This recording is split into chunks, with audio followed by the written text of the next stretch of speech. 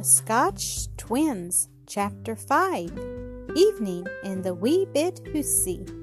When he was out of sight, Jean brought in the washing, and then it was time to get supper. Alan helped set the table and kept the fire bright under the pot, while Jock fed the hens and brought in the eggs. And when the Shepherd and Tam returned from the hills, you can imagine how surprised they were to find 3 children waiting for them instead of 2. At supper, the shepherd had to be told all the adventures of the day and how it happened that Alan was wearing the kilts, and by the time it was over you would have thought they had known each other all their lives. While Jean cleared away the dishes, the shepherd drew his chair to the fire and beckoned Alan to him. "Come here, laddie," he said, "and give us a look at your plaidie. It's been lying there in the kist, and I've not seen a sight of it since I was a lad. It's the Campbell plaid." "Ye can, and I mind once when I was a lad, I was on my way home from the kirk. I clean forgot it was the Sabbath and loped the dyke after him. My kiltie caught on a stone, and there I was hanging upside down. My father loosed me, but my kiltie was torn, and I had to go to bed without my supper for breaking the Sabbath." "Is the hole there yet?" asked Jean. "Nah," said the shepherd. "You didn't think your grandmother was such a thriftless wifey as that. She mended the hole so that you could never find where it had been." He examined fold after fold carefully. "There now," he exclaimed at last. "If you want to see mending that would make you proud to wear it, look at that." Jean and Jock stuck their heads over his shoulder, and Alan twisted himself nearly in two, trying to see his own back. "We have a plaid a good deal like this," said Alan, looking closely at the pattern. "My mother's name was MacGregor, but she has relations named Campbell." "Are you really a Scotch body, then?" cried Robin, with new interest in Alan. "I thought you were an English boy." "I live in London," Alan answered, "but my mother's people are all Scotch, and she loves Scotland. That's one reason why she sent me up here to be with Eppie MacLean." "Losh Manny," cried the shepherd, "if you have Campbell relatives, and your mother's name was MacGregor, it's likely you are a descendant from old Rob Roy himself, and if so, we're all kinsmen. In Inversnaid, where Rob Roy's cave is but a few miles from here, and it was in this very country that he hid himself among rocks and caves, giving to the poor with his left hand what he took from the rich with his right. Well, laddie, the old clans are scattered now, but blood is thicker than water still, and you're welcome to the fair side of your kinsman." "Is he really a relation?" cried Jean and Jock eagerly. "Well," said the Scotchman cautiously, "I'm not saying he is precisely, but I'm not saying he is not either.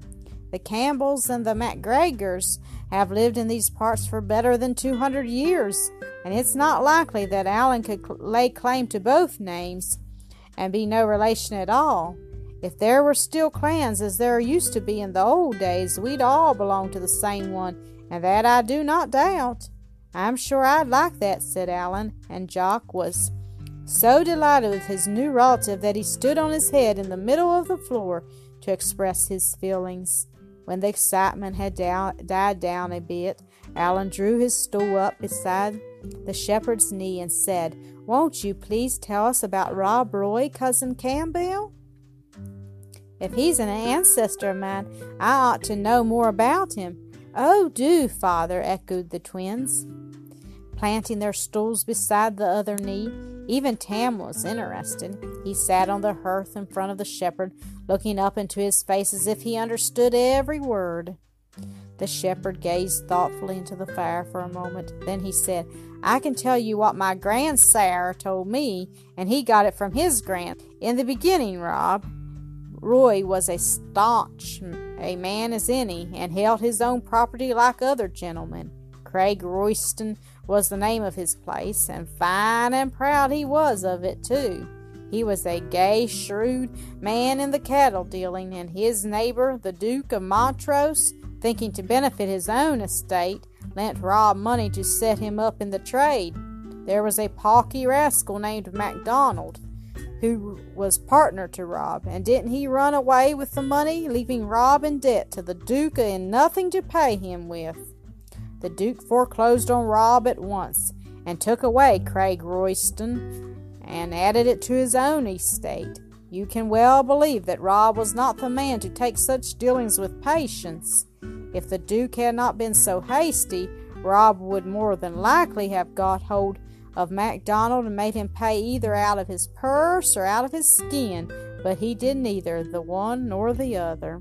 Instead, he left his home and took his clan with him into the mountains and became the terror of the whole countryside. Wasn't he a good man? Asked Jean, gazing at her father with round eyes. Well, said the shepherd, not just what you'd call pious.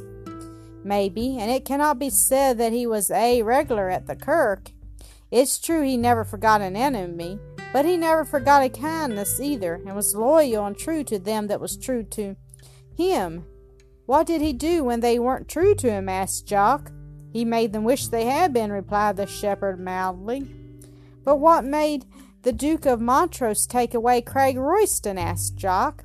Didn't he have a great big place of his own? Ay, answered Robin, but what difference does that make? The more land he had, the more land he wanted, the same as other lairds. Be that as it may, Craig Royston was certainly taken away from Rob, and a bitter man it made of him. Why, it's just like ourselves and the odd laird, cried Jean. He's going to take away our home from us.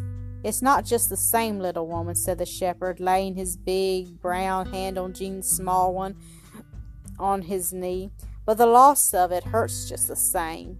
Rob Roy loved Craig Royston no better than we love this wee bit Hoosie. But why must you go then? Asked Alan, his eyes shining with interest and sympathy. You see, lad, answered the shepherd, it's like the tale of the dog in the manger. The odd laird will neither use the land nor let us. He explained about the lease. And when he had finished, Alan said, But what will you do when you leave this place? I'm sparing the same question myself, answered the shepherd. As yet I dinna ken. I tell you what, shouted Jock, springing to his feet and knocking over his stool. Why don't we live in the caves the way Rob Roy did? If the crumpets and all the people who have to give up their homes should band together in a clan and hide themselves in the glen, the odd laird could send all the Mr. Craggies and Angus Neils in the world after us, and they'd never get us. The shepherd smiled and shook his head. The time for that has gone by, he said sadly. Nah, we must just submit. But one thing I do know, and that is, we'll not seek a place with the Laird of Kinross. They say he will let his land to none but members of the established church, and I'll not give up my religion for any man, not if I'm forever walking the world. But come now, he went on, seeing them downcast, you all have faces on you as long as a summer Sabbath. Cheer up, and I'll tell you a tale my grandfather told me of the water cow of Loch Leven. You mind the song says, the Campbells are coming from bonny Loch Leven. Well, it was around that loch that the Campbells pastured their cattle. One day, when my grandsire was a young lad, he was playing with some other children on the pasture near the shore, when all of a sudden, what should they see among their own cows but a fine, young, dun-collared heifer without any horns. She was lying by herself on the green grass, chewing her cud, and looking so gentle and purty that the children played around her without fear. They wound a wreath of daisies and put it on her neck, and then they got on her back. The cow stretched out longer and longer to make room for them until they were all on her back except my grandsire. Then all of a sudden, the dun cow rose up, first on her hind legs, tipping the children all forward, and then on her forelegs, tipping them all backward. Yet no one fell off at all, And when she was up on her feet, didn't she start straight away for the deep waters of the loch? The children screamed and tried to get off her back, but no matter how hard they tried, they were stuck. My grandsire ran screaming toward them and put up his hand to pull them down, and his finger touched the dun cow's back. Now never believe me if his finger didn't stick so he could not pull it away, and by that he knew the dun heifer for a water cow. He was being dragged along with them toward the water when all of a sudden he slipped out his knife and with one blow chopped off his own finger, and he was wanting that finger till the day of his death. What became of the others? Gasped Alan, his black eyes glowing like coals. They went on the cow's back into the lake, and the water closed over them, and they were never seen again, said the shepherd. And that's the end of the tale. While the shepherd talked, the twilight had deepened into darkness, the fire had died down, and the corners of the room were filled with shadows that danced with the flickering flames on the hearth. Jean looked fearfully over her shoulder. There was a creepy feeling in the back of her neck, and Jock's eyes were as round as doorknobs. The shepherd laughed at them. "Good children, have little to fear from the fairy folk," he said. "Come now, your eyes are fair sticking out of your heads. I'll give you a skirl on the bagpipes, if Gina will bring them from the closet. Jock, stir up the fire, and Alan, give your clothes a turn and see if they are drying." The children ran to do these errands, and in a moment the fire was flaming gaily up the chimney, chasing the murky shadows out of the corners and making the room bright and cheerful again, while the shepherd, tucking the bag under his arm, stirred the echoes on old Ben Thane with the wild strains of Bonnie Doon and Over the Water to Charlie. Last he struck up the music of the Highland Fling, and the three children sprang to the middle of the floor and danced the wild Scotch dance together, just as the fun was at its height. And Alan, looking very handsome in his kilts, was doing the heel and toe with great energy. There came a loud rap at the door. Instantly everything stopped, just as short as Cinderella's ball did when the clock struck 12, and the shepherd, laying aside his bagpipes, opened the door. A man with a bundle on his arm. "Eppie MacLean sent these clothes to the lad," he said, handing the bundle to the shepherd, "and he's to come back along with me." Alan took the bundle, thanked the man, and disappeared with Jock into the room, where he changed his clothes, returning the kilts with regret to Jock. "I've had just a grand day," he said to Jean and the shepherd, as he shook hands and took leave of them in the kitchen afterward. "I'll be back tomorrow for my clothes." "Come back and play then," said Jock. When he was gone, Jean folded the kilts away in the closet again. "He's a fine braw lad," he said to the shepherd. "Ay," said Jock.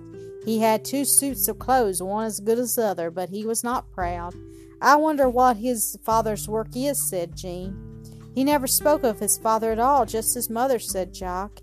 And at that moment the wag of the wall clock struck 9.